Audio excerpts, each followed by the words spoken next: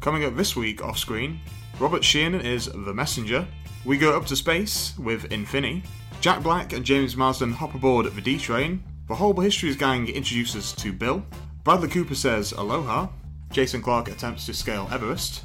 And Robert Redford goes on a walk in the woods. All that and much more off screen. This is Off Screen. Off Screen. Off Screen. Off Screen.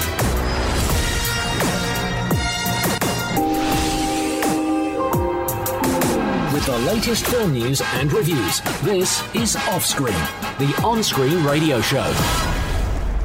Welcome to Off Screen. I'm Van Connor. My name is Case Allen. So where should we start this week then, Case? Should we start with Bill? Let's start with Bill. Yeah. Okay, so Bill, which is from the Horrible Histories gang. Do you know the Horrible Histories? I do know that show. I know the books. I'm not terribly familiar with them, I must admit. Okay. I know the books. I've seen them in Costco. You know that's... Yeah, you get them for like £2 or whatever. Yeah, exactly. Yeah. I've seen the box sets of 26 books in Costco. Yeah. And that's the extent of my knowledge of Horrible Histories.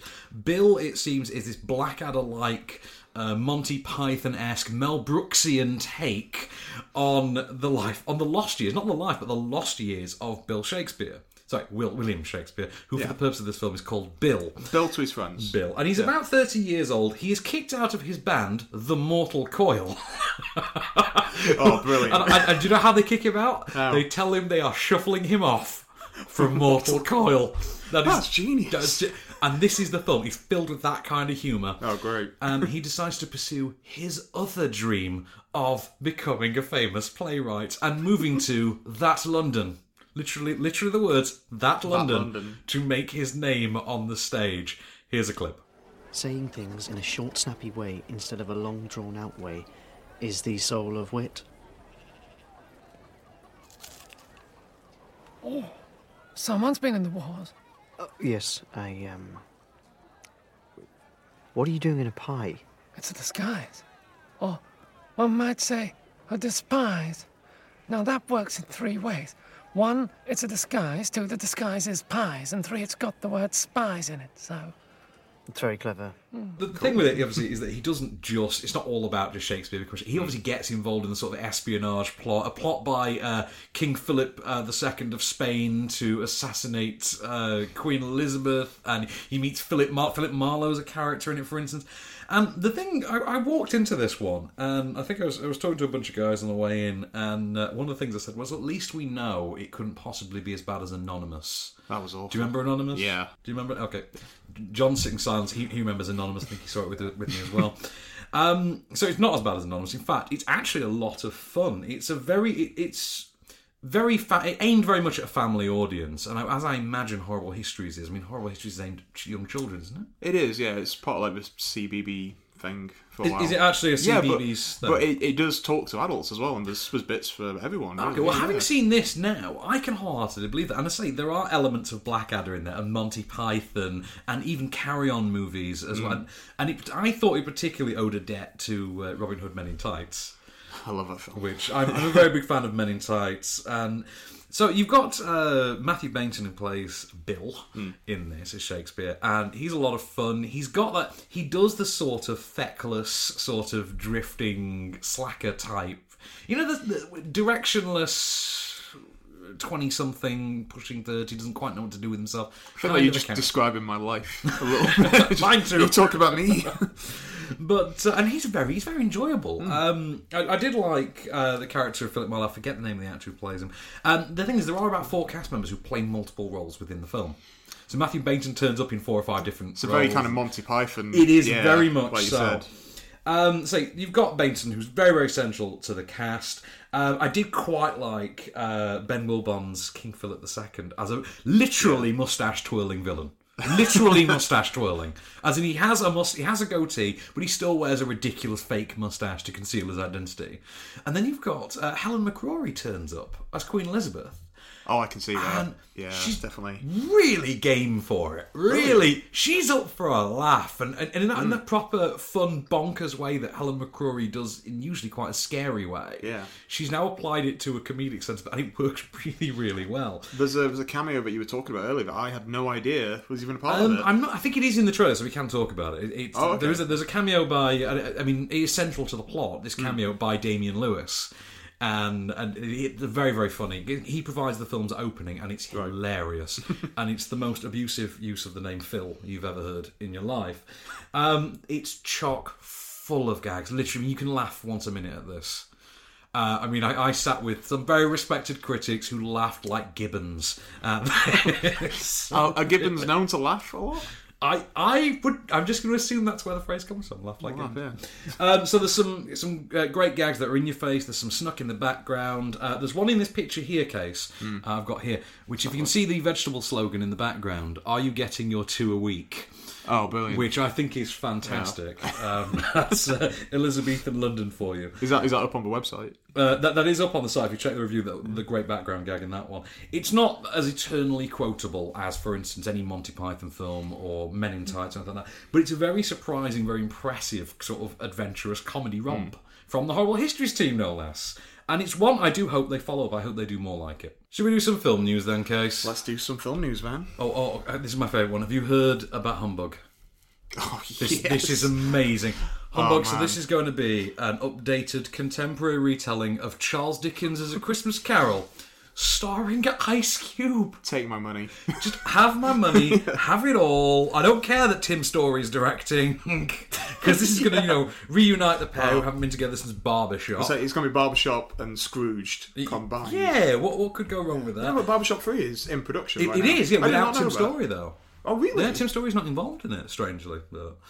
okay, my favourite one as well, because this ties into an actor we talk about a lot. Adam Brody has joined the cast of Chips, which is obviously cool. big screen adaptation of Dax Shepard. Dax Shepard is directing it, writing it, and starring in it. I'm doing the theme tune, editing it, doing it all. Write the theme tune, sing the theme tune. Yeah. Michael Pena is going to be Ponch. So Great. Michael Pena is the new Eric Estrada. But here's the part that nobody seems to have picked up on. Aside from the fact that Rosa Salazar from Maze Runner Scorched Trials and Insurgent Divergent, which is why we get those two confused. Insurgent, Divergent, Allegiant. Yeah, the most important part of all of this is that the villain will be played by none other than the king of militarising dinosaurs, Mr. Vincent D'Onofrio. Yes. Oh, man. Vinny D'Onofrio is going to be militarising V-Don. Chips. Oh, brilliant. Militarising Chips. Militarising Chips. He's moving on from dinosaurs, moving on to food and police now. Exactly. I've militarised raptors. Let's militarise the California Highway Patrol. Yeah. Good old Vinny D'Onofrio. So, what should we look at now? Should we say aloha? Let's say hello. In which way shall we say aloha? Because it means hello and goodbye. I would like to say the latter, but let's too. just set it up for people. Should we say the former then the latter? Okay, so this is the latest from Cameron Crowe, American cinema icon. The guy, Say Anything, singles, Almost Famous, all these amazing projects. Well, that's it. I think Almost Famous is his kind of that's his big thing, isn't it? Yeah. And of course Vanilla Sky, which I'm quite a fan of. He did the Of remake. course, Jerry Maguire. Yeah. Jeremy. Oh, how did I forget Jerry Maguire? Yeah. So, of course, you'd expect really great things from another film by You Cameron would, Crowe. yeah. Particularly one, he's assembled Bradley Cooper, Emma Stone, Rachel McAdams, What Alec cast? Baldwin, Danny McBride, Bill John Murray. Krasinski, Bill Murray. Oh, wow, who isn't in this film? Anthony Michael Hall, before you say anything, because you have this thing, Anthony Michael Hall's in every film. So, I like him, he's just in a lot of films. what is the plot of Aloha? Well, what isn't the plot of Aloha? This is the story of Brian Gilchrist, played by Bradley Cooper, who returns to Hawaii after a prolonged absence in his career as a military contractor, and he returns to the island to, it's a gateway blessing, but he's also doing a land negotiation so that they can build a space command, and at the same time, he's part of a satellite launch for Bill Murray, who is an eccentric billionaire who also, for some reason, wants to put missiles in space. Just wants to have missiles just floating. Just wants to have missiles. And then there's Emma Stone, who's a local girl who is a bit cartoony and a bit by the book, who has issues with his Bradley Cooper's naissant, rather standoffish personality. And then there's his ex-girlfriend, played by Rachel McAdams, who's had kids with his old friend, who's played by John Krasinski, who's got his own problem in that he doesn't communicate enough, and he conveys messages through short stares. Here's a clip. You never had a partner. I mean, I know that your ex-wife gave you the heave a year ago. Hey, that would be off-limits repartee for us, Captain. I lone wolfed it all the way. That's who I am. End of speech. Understood.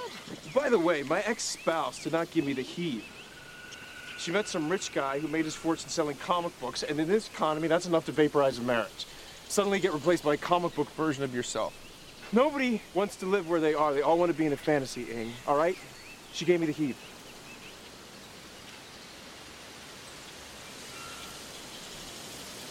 Boy, did she blow it.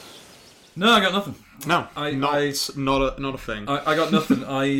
Case, I mean, is there anything you can say on this one? Cause well, Alec Baldwin was doing his best impression of Alec Baldwin. That was good. I've taken to referring to it as Alec Baldwining. Alec Baldwin. Alec Baldwin shows up to do some Alec Baldwin. It's like... It is like Reagan. Reagan. Yeah. Alec Baldwin shows up to do some Alec Baldwining. Okay, so there's like two bits that I did enjoy, two like fleeting passing gags. There's Baldwin doing the Baldwin voice, and then there's a running John Krasinski gag. Communicating through stairs. Yeah, and that was actually quite fun towards the end, and yeah. This is the problem, because the film opened 4 months ago in the US, and very, very quickly its title became like a pop culture shorthand for bad. And even to the likes of John Oliver and things like that, they were making gags about it. Yeah. And it was the talk show monologue gag of the week. How bad is... And that was it. Nobody thought this was going to be any good. So you go in and you think, well, it couldn't possibly be that bad. It is. It really is. It's not only bad, it's boring. That's so boring. It really is. It's just some stuff happening. And... Right... I've always had this thing about Bradley Cooper where I think he's a TV actor. I knew him as a TV actor before he was in The Hangover. I knew him as a TV actor, and he was fine he was a slightly higher echelon TV actor. Fair enough. You know, like, I loved him in Alias, that was great. Kitchen Confidential, same thing. But I never really quite saw his appeal as a movie star. I don't think he's a movie star, and this does not sway my opinion one bit. This kind of confirms to me Bradley Cooper is not a movie star. Cameron Crowe, it seems, has lost any semblance of directing movies anymore. He just wants to do a play and doesn't care if anyone shows up to see it. Tonally, it is all over the place. What kind of film is it? Is it a comedy? Is it a dramedy? Is it... It was billed as being a rom-com cum dramedy, I guess.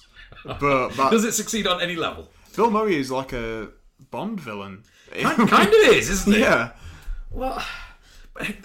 Not even like a funny one. And no. I mean, it's dull, it's plodding. It has all the narrative engagement of shopping for coat hangers, which I believe is what I actually texted you afterwards. Yeah, you did. If it were a person... I think whilst you were watching it, you texted me. Which just shows how bad and unengaging it is. Beauty of US Blu-ray. If this were a person, you'd kick it to death through sheer frustration. If it were a houseplant, you'd knock it over and leave it to die. If it were a car, you would send it careening over a cliff with a smile on your face. It is just bad. Nothing about it is good. He can't even highlight the Hawaiian scenery right. And this is Cameron Crowe. No. Avoid this. Just avoid it. I think one of the few things that will be kind of good about it, Cameron Crowe will hopefully learn from this. He's got a couple of good sounding projects on paper coming up, so maybe he'll concentrate. He's got a TV show called Roadies. Oh, that sounds really good. So, fingers crossed. It's one of those things. I think because the word aloha means both hello and goodbye, I think it's really, really convenient because it allows you to not have to learn a second term. So you start the film, like, aloha film, and then like 5 minutes, and you're like, oh, I want to say aloha again because this sucks. I don't know about you, but I could do cheering up with some film news bits, I think. And we've got loads of film news bits. We've got loads. Oh, I'll tell you what, let's keep the mood a bit somber and announce that Pacific Rim 2 has been postponed indefinitely because... As if seeing Aloha this week wasn't bad enough. you then get a second Hollywood. kick to the nuts when they say, there's not going to be a Pacific Rim 2 for a bit longer now. You're like, yeah, why? Aloha gets made, but Pacific Rim 2 doesn't. I think it's probably because of all the monster ruminings that's now happening, so Godzilla and It's true, King isn't Kong, it? and that's probably pushed that back. Well, that's the thing, because we've got a new Godzilla movie coming now as well. Yeah. Not a Universal one to go with Gareth Edwards as one from last year. Godzilla 2016, made by Toho in Japan, the original company. They are filming that now. They've started filming Godzilla 2016 as of yesterday, I believe. Is that what the title's going to be? It's Godzilla 2016. Yeah, there is a poster for it. It literally says Godzilla 2016. I hope it gets pushed back to I hope it does. They'll be so annoyed. There's the other one. Rupert Wyatt has quit as director of Gambit. Yeah, you see, I predicted this. Did you? Yeah, I did. I don't think it's on the show, because I don't remember this. I don't think I said it on the show, but I probably just said it to myself when it got announced, because he'll quit. He's a really good director. I just feel like he's quite a flaky director. Or he'll go from doing like quite a big studio project and then do something quite small and personal. He did spend a lot of time on Hollyoaks. That's just, to let that one sum it up for you. See, I didn't know that. No, he comes from Hollyoaks. Rupert Wyatt cut his teeth directing episodes of Hollyoaks. Seriously, that's the thing. I can't say a bad word about that. That's impressive, man. You now want to go back and watch those episodes of Hollyoaks, don't you? I want to watch Rise of Planet of the Apes again. Who doesn't? So let's take a look at Infini then. I was looking forward to this one as well. Did you see this trailer when it was? I don't know anything about this. Do you not know anything about this? Yeah. So you watch the trailer and it is this Space Marine, search and rescue, bit of a virus, kind of a tale, and there's a Hemsworth in it. Not one of the good ones, though. Lesser Hemsworth. It's the Poundland Hemsworth, admittedly. It's the supermarket brand Hemsworth. It's for Daniel Baldwin. It's Hemsworth. Morrison's own Hemsworth. Yeah. The Daniel Baldwin of Hemsworth, exactly, yeah. So this is it's Luke Hemsworth. This is his actual name. So this is latest from up-and-coming director Shane Abess, Australian-made sci-fi film. The general gist is, by a set point in the future, most of humanity lives below the poverty line, and as a result, this new industry has emerged, where a new industry of sort of blue-collar workers has emerged, and they take the form of being transported through like a Star Trek style transporter to the furthest reaches of space on effectively blue-collar workers' jobs. And the idea is that the actual mechanism to transport them there can go spectacularly wrong. Although this doesn't really happen in the film, so I'm not sure why we're told it. In the opening of the film, it is our central character's first day on the job, as it were. Daniel McPherson is his name. Carmichael.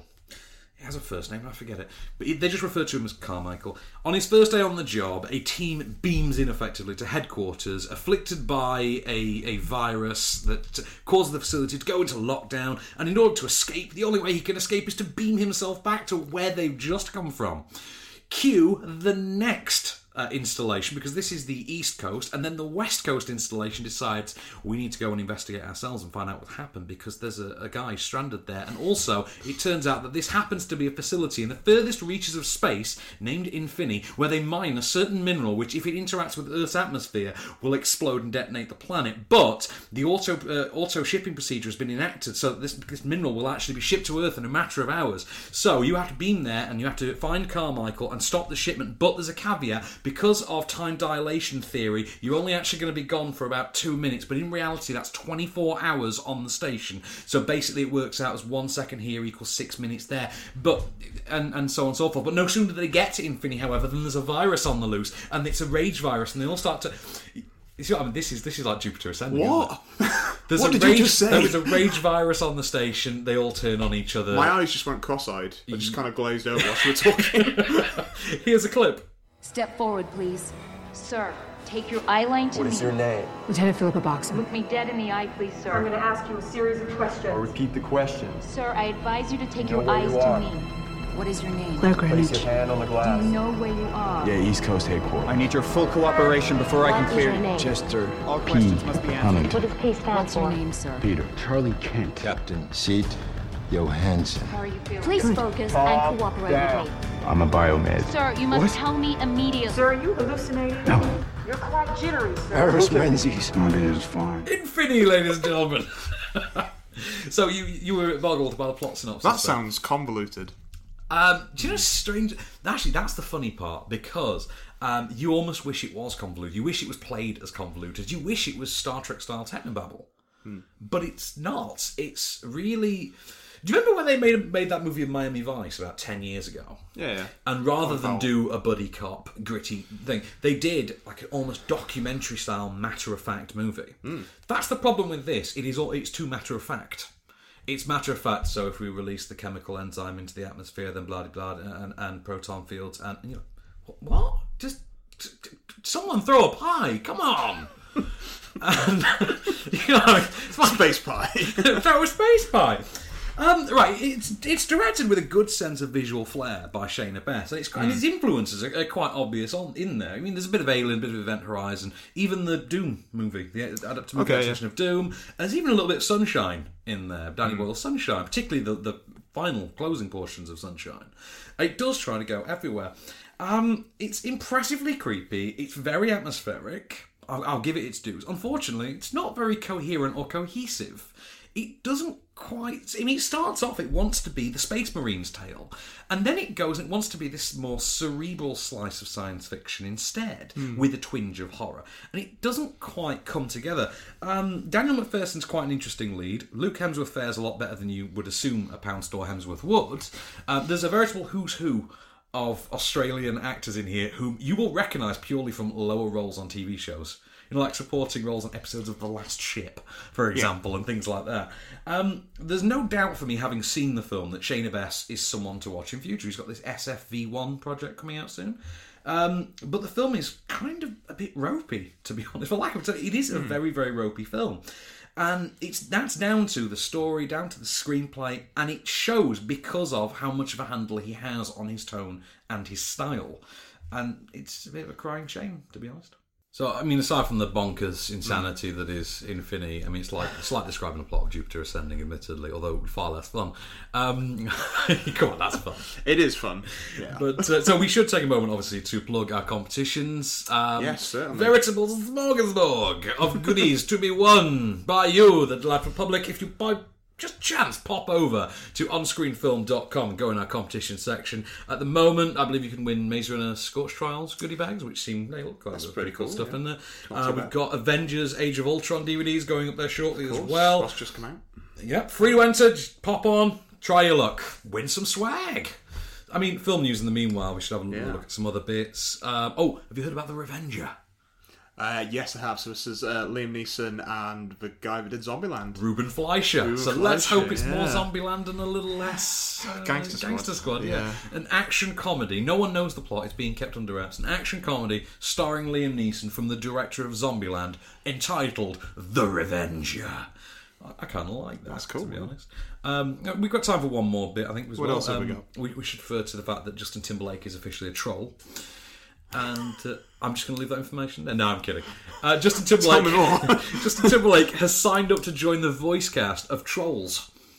You know, the DreamWorks upcoming animated reboot of the toy line. The little things that go on pencils. With the big hair. Yeah, you get like a cereal box. Exactly. Why? Well, Justin Timberlake is going to be the male lead. Anna Kendrick will be the female lead. And it's is a musical. It a singing? Yeah, there we are. Of course. It's a musical. Of course it's got it is, Anna Kendrick in it. Of course it's a musical. Shall we scale the mountain then, Kez? Let's scale Everest. Scale Everest. No, it's kind of funny though when you think about it that we waited so long for the Everest movie. Just how have we not had an Everest movie in decades? Yeah, with all the new IMAX screens and all this. In fact, you would have assumed. In fact, I'm sure at some point in Everest, an offhand line in an offhand line from Jason Clarke, he does say, "Oh, the IMAX crew have gone up over there." Because this is set in 1996, so there was IMAX technology. Yeah, and I think he does refer to an IMAX film crew having gone up the mountain. So it's quite a knowing, knowing little nod, isn't it? Yeah. So of course this is semi-drama, semi-disaster movie from director Balthazar Kormasar, who brought us Contraband. Yeah, a couple of Marky years ago. Mark. Yeah, with Marky Mark. Sounds funky bunch. Two guns. And Two Guns. I prefer Two Guns to Me too. To Contraband. Denzel. Yeah, a bit of Denzel and Wahlberg again. Who knew? So this time he's bringing us the part drama, part disaster movie story of two teams of commercial sort of explorers, as it were. It's a sign up. We'll help you climb. We'll take you to the top of Everest. Yeah, it's not like professional. Climbers, sort of vacationing climbers thing. And of course, the two teams get stranded on Everest during a severe storm front, and Death faces us all, it seems, including our would-be climbers, who, of course, are forced to face their own mortality on the side of probably the most famous mountain in the world. Here's a clip. Those of you who dare face their dreams, Venture Consultants offers something beyond the power of words to describe. And why don't we describe it in the brochure?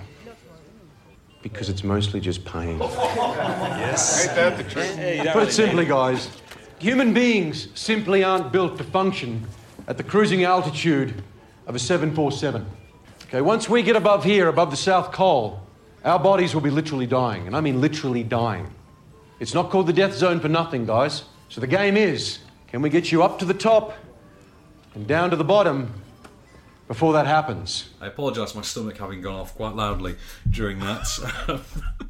Right. So this is a strange thing with the Everest. It has elements of the sort of quintessential 70s disaster movie in there, and yet that is sort of those elements are overridden by this 90s disaster movie sensibility. Back when, by the time you got to the 90s, it became all about let's have the big name all-star cast in small cameos. And you look at something like Armageddon, for example. Yeah.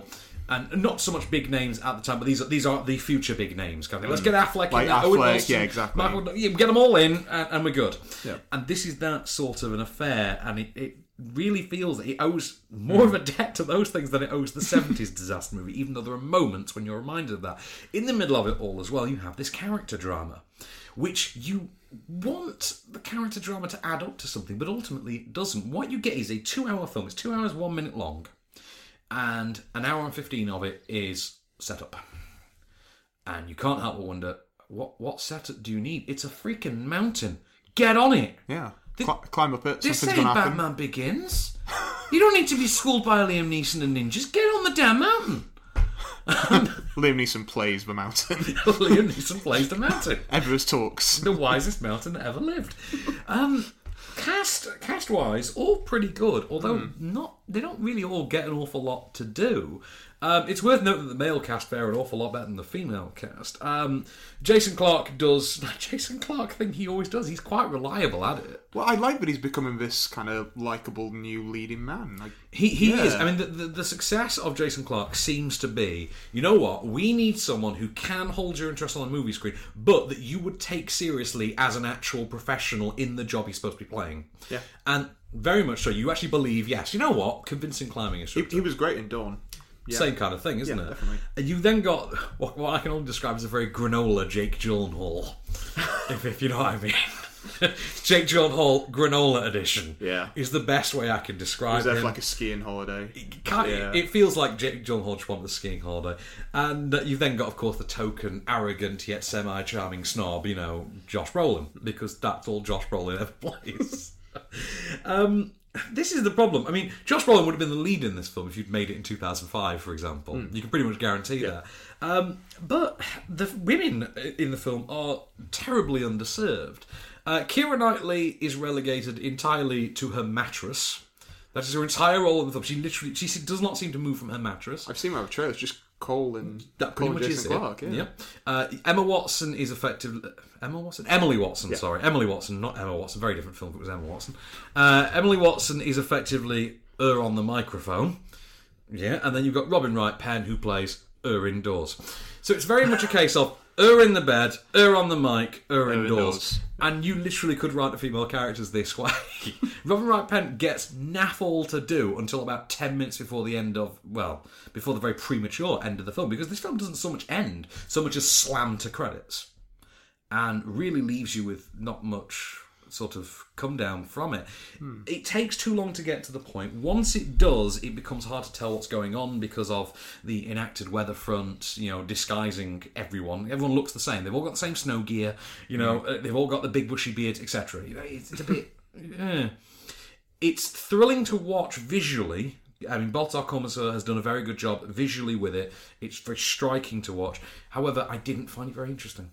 And that's kind of a problem for me, because I want to care about the people on the mountain, and yet I just don't. With the latest film news and reviews, this is Offscreen.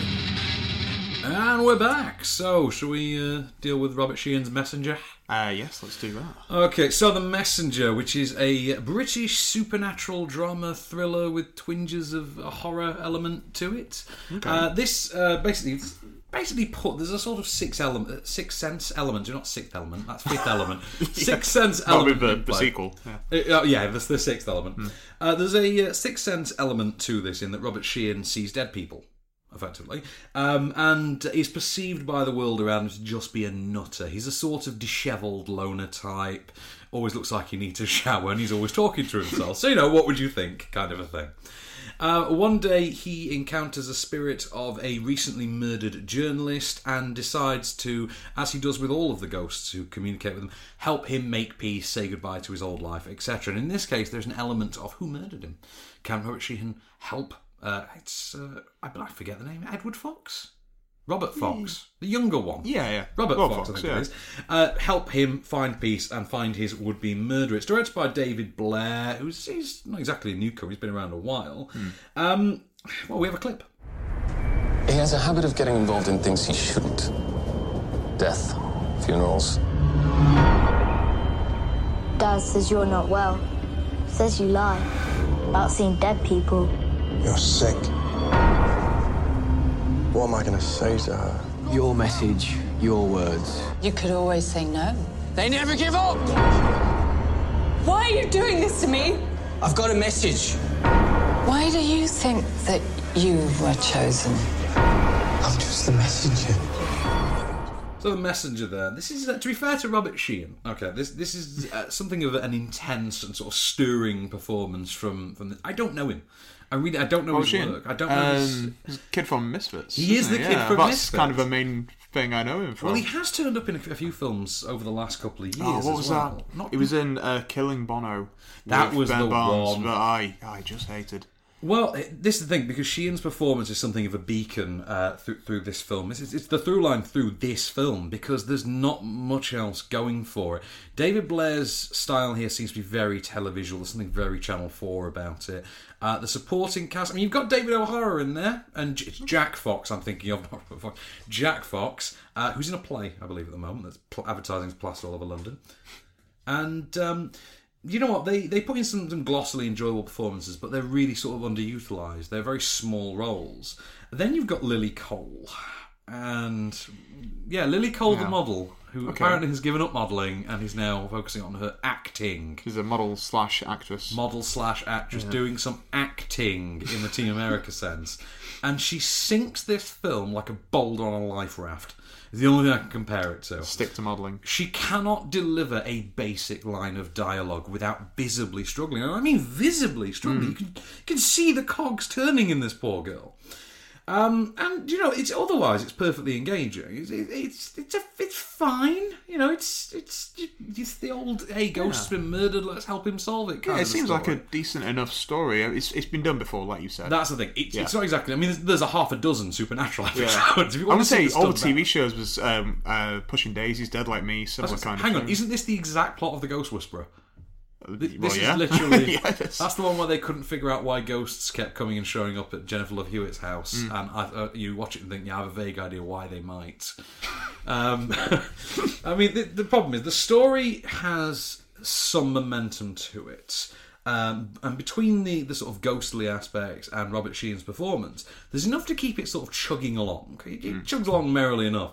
But the script just doesn't really engage you. And it leans far too much on Lily Cole, who's frankly too dead-eyed and uninteresting to really do much with it.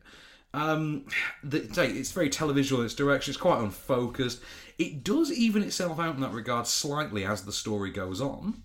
It gets a faint whiff of confidence in the later stages, and Sheehan's accent does grow on you. It's pretty awful to begin with, a bit Coronation Street. Oh, really? With. Right. But it does get better. And it does eventually unfurl into something sort of half decent. But the problem is, you have one foot out the door by the time you get to that stage. And it did not make me a Robert Sheehan fan, if you know what I mean. Yeah, no, that's okay. I mean, like I said, I've seen him in Killing Bono, which I didn't really like, and Misfits, which he was okay in, but yeah. That's the thing, it's not that it's a message you won't want to hear, it's just that you won't care by the time it's been delivered. Have you heard the Darren Aronofsky news? I don't know. I think this is awesome. Refresh my memory. Darren Aronofsky has signed on to direct the Evel Knievel biopic starring Channing Tatum. What? Yeah, really.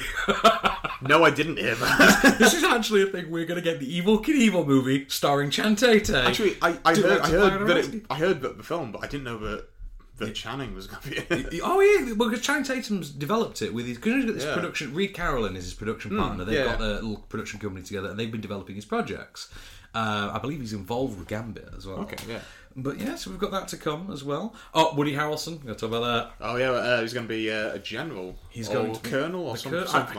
I think he's the colonel. I would love that to just be his name, the colonel. But that's it. He's known only as the colonel. He's the villain of the new movie War for the Planet of the Apes. Yes. This is going to be awesome. I can't wait for this. I was already excited about a third Planet of the Apes reboot movie. Yeah. In the reboot series, sorry. I love the first one. Second one, whole of the level. Yeah. And now we've got one with Woody Harrelson as the human villain. Yes. Like, that's awesome. Because Gary Oldman wasn't really a villain last time around. No, he wasn't the villain. He was the villain of the piece, but he's not. He was a villain with good intentions. That's it. Well, his own intentions. He was just protect. He's one of those characters. I'm just protecting my own kind of a character. I'd like to see an actual villain in the form of Woody Harrelson. So we'll see what comes with that. You looking forward to that one then? Big time. Oh yeah, yeah, absolutely. Well, it's that time then, Kay. Should we do the box office top 10? I think that we should do it. Number 10. Latest film from Mr. Woody Allen is Irrational Man. Have you seen this one yet? I've still not seen it. No. I quite enjoyed it. It's very quintessentially Woody Allen. I mean, why is it not going to be? That's what you expect. Well, Joaquin Phoenix, kind of chilling, vegging out a bit. It's a little bit more macabre than I'm used to from Woody Allen, but I quite enjoyed it. I thought it was a nice change of pace.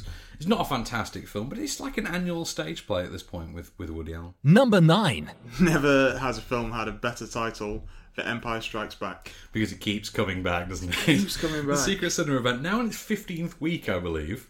And it's still going, and... Can we really say anything more about Empire Strikes Back at this stage? It's a classic film. It's one of the all-time greats. What's not to love? Number 8. Moving down the top 10, Pierce Brosnan in No Escape. Pierce Brosnan in No Escape. Not Owen Wilson in No Escape. Oh, shut up. Because, I mean, it's a bad film. I'll be honest, I die a little inside every time I fire up Twitter and I see more tweets reposted by Ent1 saying, oh my god, saw No Escape, totes best movie evs. And you're like, die. Just die, you people. And it's a zombie movie without zombies. It is xenophobic to a just dangerous degree. It is hysterically poor. Number 7. Moving down the top 10 again, Pixels.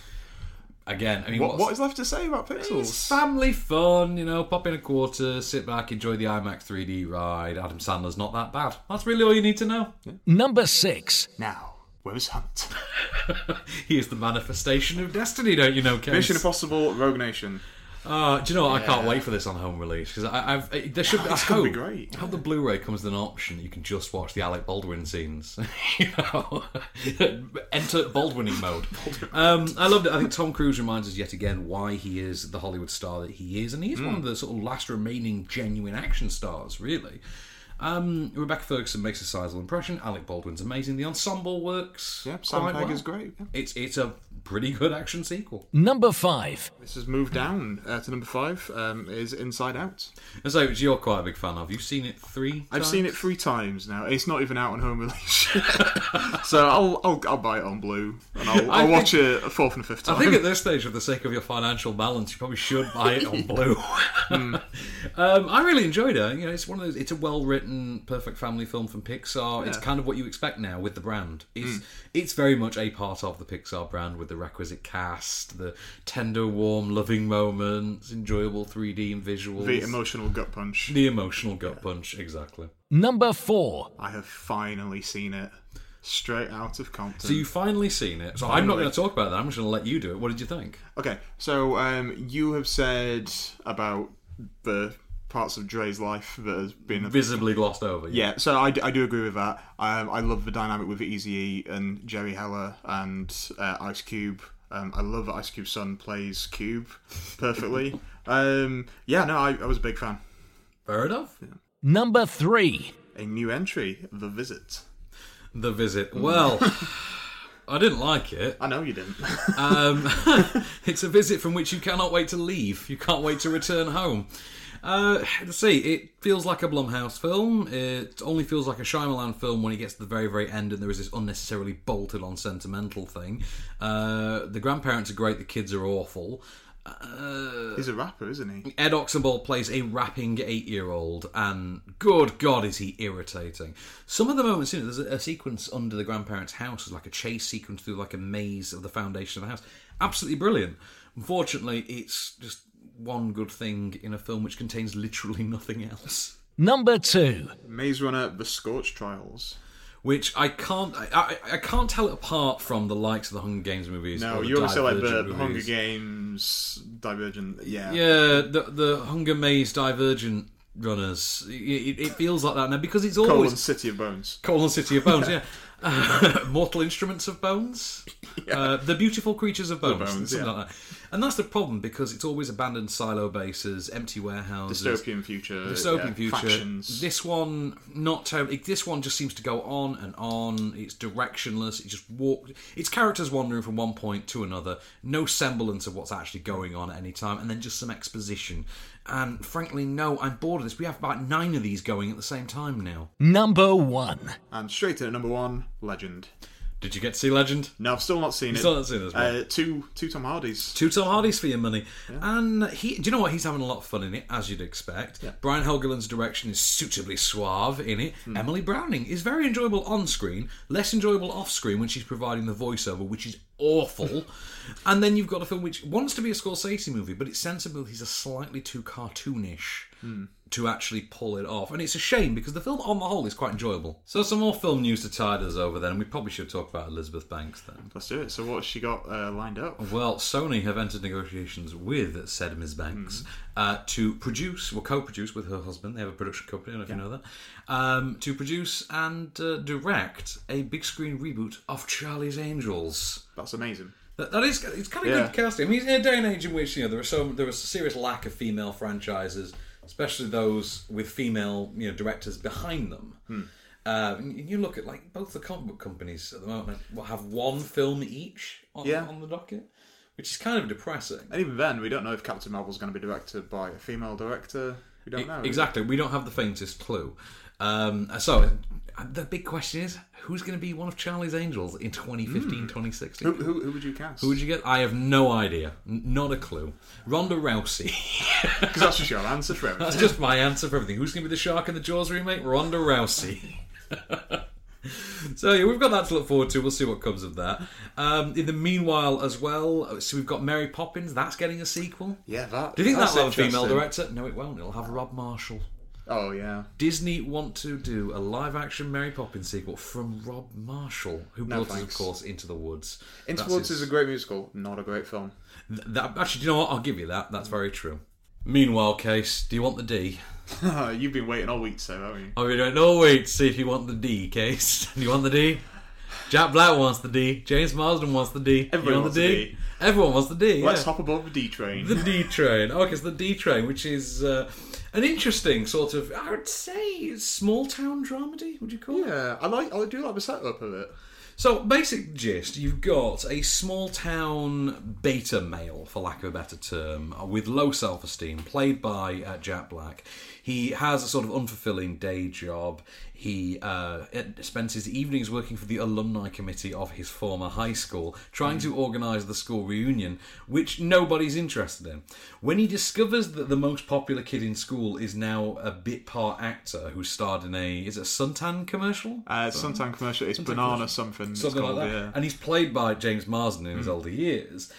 He decides that he is going to basically zhuzh up the reunion and get everyone excited about going by bringing the popular kid home. Only thing is, the popular kid is not quite the successful actor that Jack Black thinks he is, and the two form a sort of weird friendship that may or may not lead to disappointment for one or both of them. Here's a clip. D-Fresh has an idea. Who's D-Fresh? It's me, Jerry. Focus. I have an idea. It's going to take this thing to the next level and get every single person from our class to RSVP. Yes. How? Tash, bring up the reunion Facebook page for me, please. Everyone gather round. Gather round? Come on, chop, chop. Why? Why would we do that? Press play for me, Tosh. And full screen for me, Tosh. Both beautiful. Is that Oliver Lawless? Now the ocean, I can keep that safe. It's Oliver Pretty Lawless. It's a big Hollywood actor now. We get Lawless to come, the whole class will follow. So Jack Black, James Marsden, Catherine Hahn, Jeffrey Tambor. You've got a hell It's of a good cast, yeah. It's a really good cast in there. I like Jeff Tambor, big time. So Jared Paul and Andrew Mogul are the writer-directors on this one. I actually know Jared Paul as a comedic actor. He's in one of my favourite TV shows. Which is? A series called Action, starring Okay. Jay Moore. If you've never seen it, it was Jay Entourage Moore's before great, there yeah. was Entourage. Right. If you know what I mean, do watch it. It was terrific. Really biting. So it was meant to be a satirical take on Joel Silver. Really? It really is. It's meant to be. That's what the central character is meant to be. Anyway, so what did you think of this one, Case? I did enjoy it. You did enjoy it. Did you enjoy it as much as Bernie? That's one No, question. Did not you at not? all. I didn't enjoy it as much as Bernie, and that was the last time. really enjoyed Bernard. Yeah, I was seeing some kind of Was that similarities. linked later? That wasn't later. It was linked later. Yeah. That was the last time we got to see Jack Black do this sort of, outside of his wheelhouse, kind of Downplayed. show his range a bit more. Yeah. Add substance to his general madcappery. If you know what I mean. This is a film where he doesn't sing. He doesn't Which sing, is- no. Yeah. And he doesn't really do the shouty, screechy thing. Or that he's- the dance kind of thing. None of that. He He does, is playing it relatively straight, no pun He is, intended. And this is the thing. So Marsden, you've got Marsden as well, who's a very difficult actor to sort of pin down. I don't know who or what James Marsden really is. He a C-lister? Is he a jobbing C-lister? Is he? I don't know. I'd say he's B-lister. Is he a B-lister? He's Is he? Cyclops, man. I don't know. Even if Cyclops doesn't get a good movie version, at least he's Ever, in, yeah. At least he's in the franchise. This is very true. And I thought James Marsden was very, very good in it. Catherine Hahn I enjoyed quite a lot as well. She's got a lot more to do here than she did in The Visit, for example. Yeah, definitely. And then you've got this great supporting cast of sort of known commodities to a certain class of comedy fan, which are the likes of Jim Gaffigan, Jeffrey Tambor, Mike White, who of course was Ned Schneebly in School of Rock. Yeah. He wrote that as well. He wrote School of Rock. Yeah, exactly. So Mike White again, same kind of thing. There is a bit of a problem that runs throughout the film, which is namely that it can't seem to commit to a specific tone. It can't seem to decide whether it wants to be this John Waters-esque sort of small town hell kind of a tale. Is it about self-esteem? Is it about feeling like you have purpose? Is it about male friendship? It can't seem to decide where its focus really lies. I don't know. I think it kind of balances the line between the two. Really. Did you find it settled a lot easier for you? For me, it did. Yeah, definitely. That's fair enough. That's why there's two of us and not just me. So we can have different. That's why I'm not sat in a broom cupboard doing this on my own. I mean, for me, I think that distorted identity, that lack of focus, I found that pretty troublesome. I did think as well that James Marsden and Jack Black seem to have completely different levels of characterisation. For instance, Jack Black's character seems to be a lot more developed than James Marsden, who seems to be more archetypical. Because Jack Black's character is the titular D train. He is the titular D. Yeah, which is sentence and effort, what I would say. But he obviously gets a lot more to do. It is Jack Black's film. Very much. I mean, I do think. I think on the whole, it's an engaging, it's a likable, charming, quirky enough film, and you will laugh and you will be engaged, and it'll hold your interest. And to play on its title, it's not a journey you'll want to hop off, but it is a bumpy ride. I would say that about it. It's not flawless, but it's not awful by a stretch of imagination, and there's enough in there to enjoy, I think. Would you agree? I would definitely agree. There is a film coming out that's actually being developed now, and I'm actually intrigued by this. Yeah. It's a true story being adapted for the screen, and it's the true story of Betty and Barney Hill. Are you aware of the story? I am not.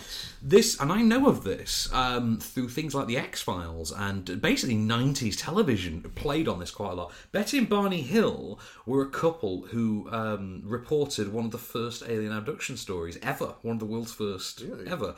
It's being produced by the team behind the Maze Runner series. Amazingly enough, it's going to be a nice film. segue. It is. It's going to be called Captured, and one of the producers on this is where it gets really funny for me. One of the producers on it is a man named Bryce Zabel, who was also a producer on Lois and Clark in the 90s.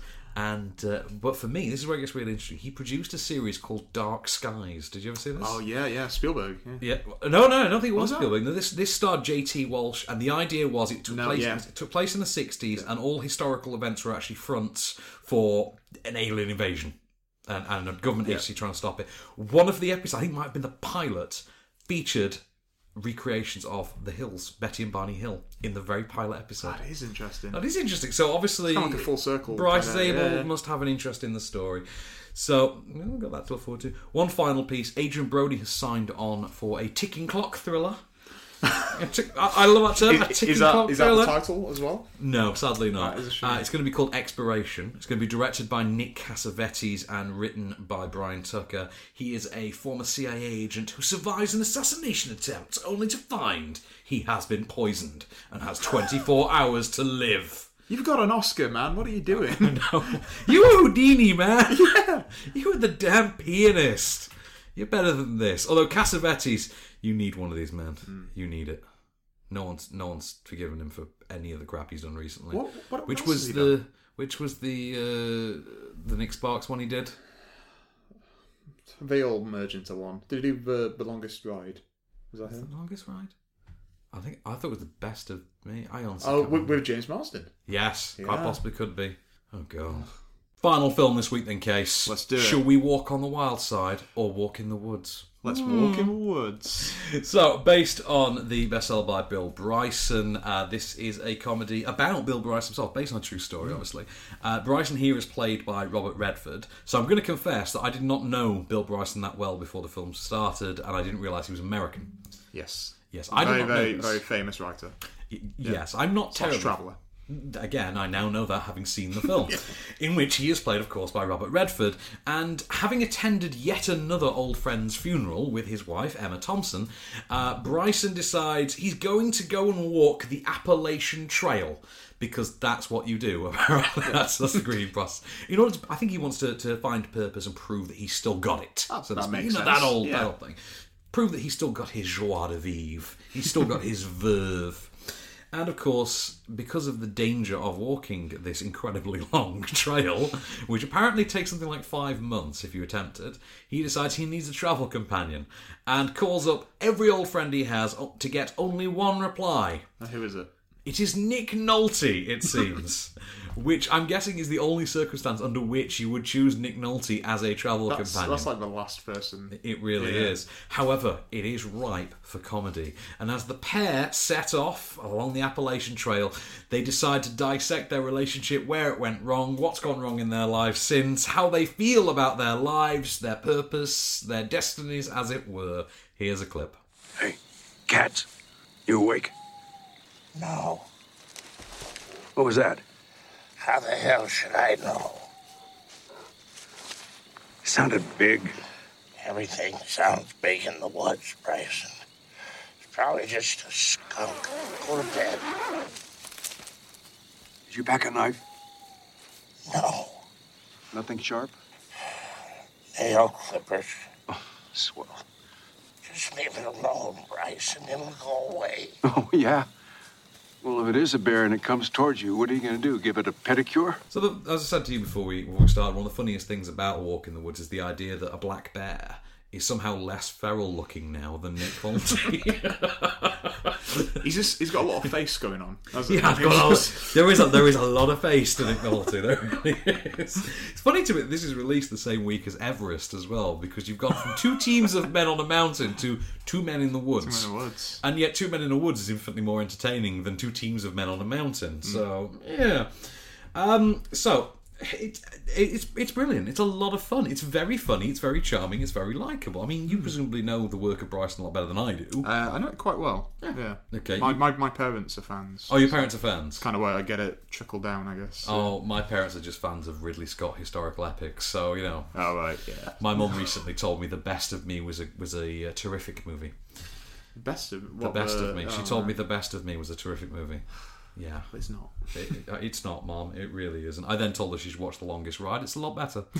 But, yeah. So this is a really terrific comedy for, to use the quote, men of a certain age, which seems to be the term now. It works for those people who found The Bucket List a bit too Hollywood. if you know what I mean. Yeah, you know what I mean? Okay, yeah. Bucket List is a little bit concepty, a bit gimmicky. This is a lot more straight-faced, a lot more, hey, let's just walk in the woods.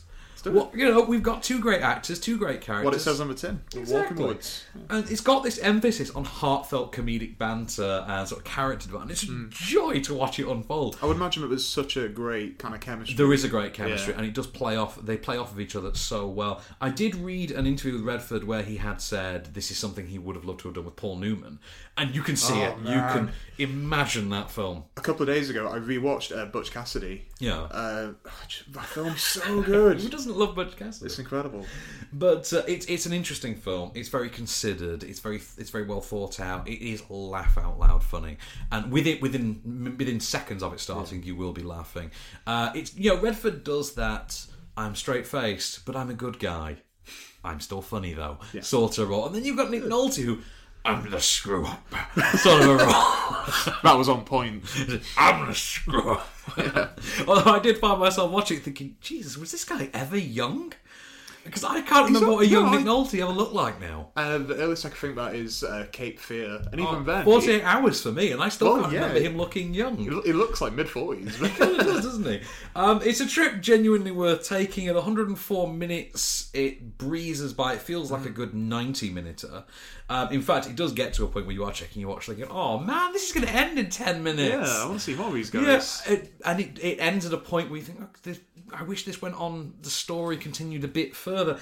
You will laugh, you will get a little misty-eyed in places. It is very funny, it is very thought, but it's got a great supporting cast. Mary Steenburgen, Emma Thompson, Nick Offerman turns up in it. Oh, really? I didn't know Nick that. Nick Offerman turns up in it. I knew that Mary Steenburgen was in it. If I told you Nick Offerman was the man who worked at the camping store, could you imagine this scene playing out? I imagine that if he wasn't like a famous actor, that would just be his job. Anyway. So I think that is very much the case. I'd say it feels about 20 minutes shorter than it actually is. Wow. It has the best on-screen chemistry, some of the best on-screen chemistry you've seen this year so far. And I say it just got perfectly rounded characters. Rick Kerr and Bill Holderman, brilliant screenplay for this. They've played to the strength of the story, to the strength of the characters and the cast they have. And it's a brilliant exploration of elder male bonding. I really loved it. You loved it? Definitely. I think we know what the film of the week is going to be then. Well, I'm going to have to give it to Walk in the Woods. I really loved Walk in the Woods. Walk in the Woods was so good, I can't wait to see it again. That's how good it was. I think I might see it tonight. I don't have any plans. My plans have now fallen through, so I will be watching that, I think. You've convinced me, sir. Well, your plans were with me. Come with me. So we'll see it again. Through. Have they fallen through? Never mind. Right, so next week we've got McFarland or McFarland USA, depending on where you get the title from. Got that to look forward to, which is, wouldn't you know it, a Kevin Costner sports drama.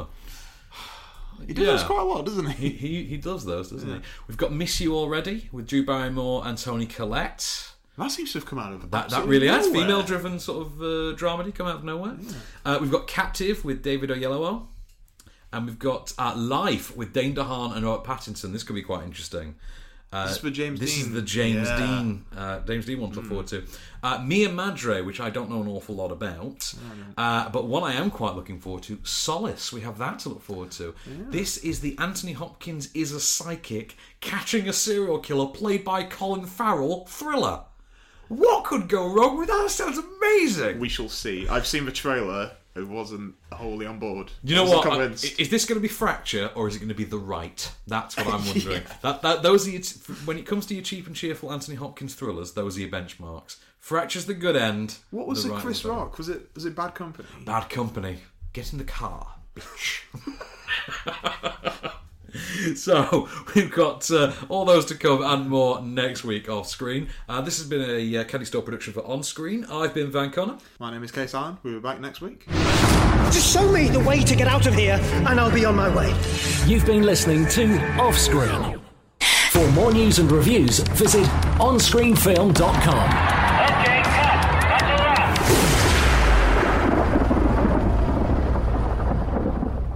Get in the car, bitch.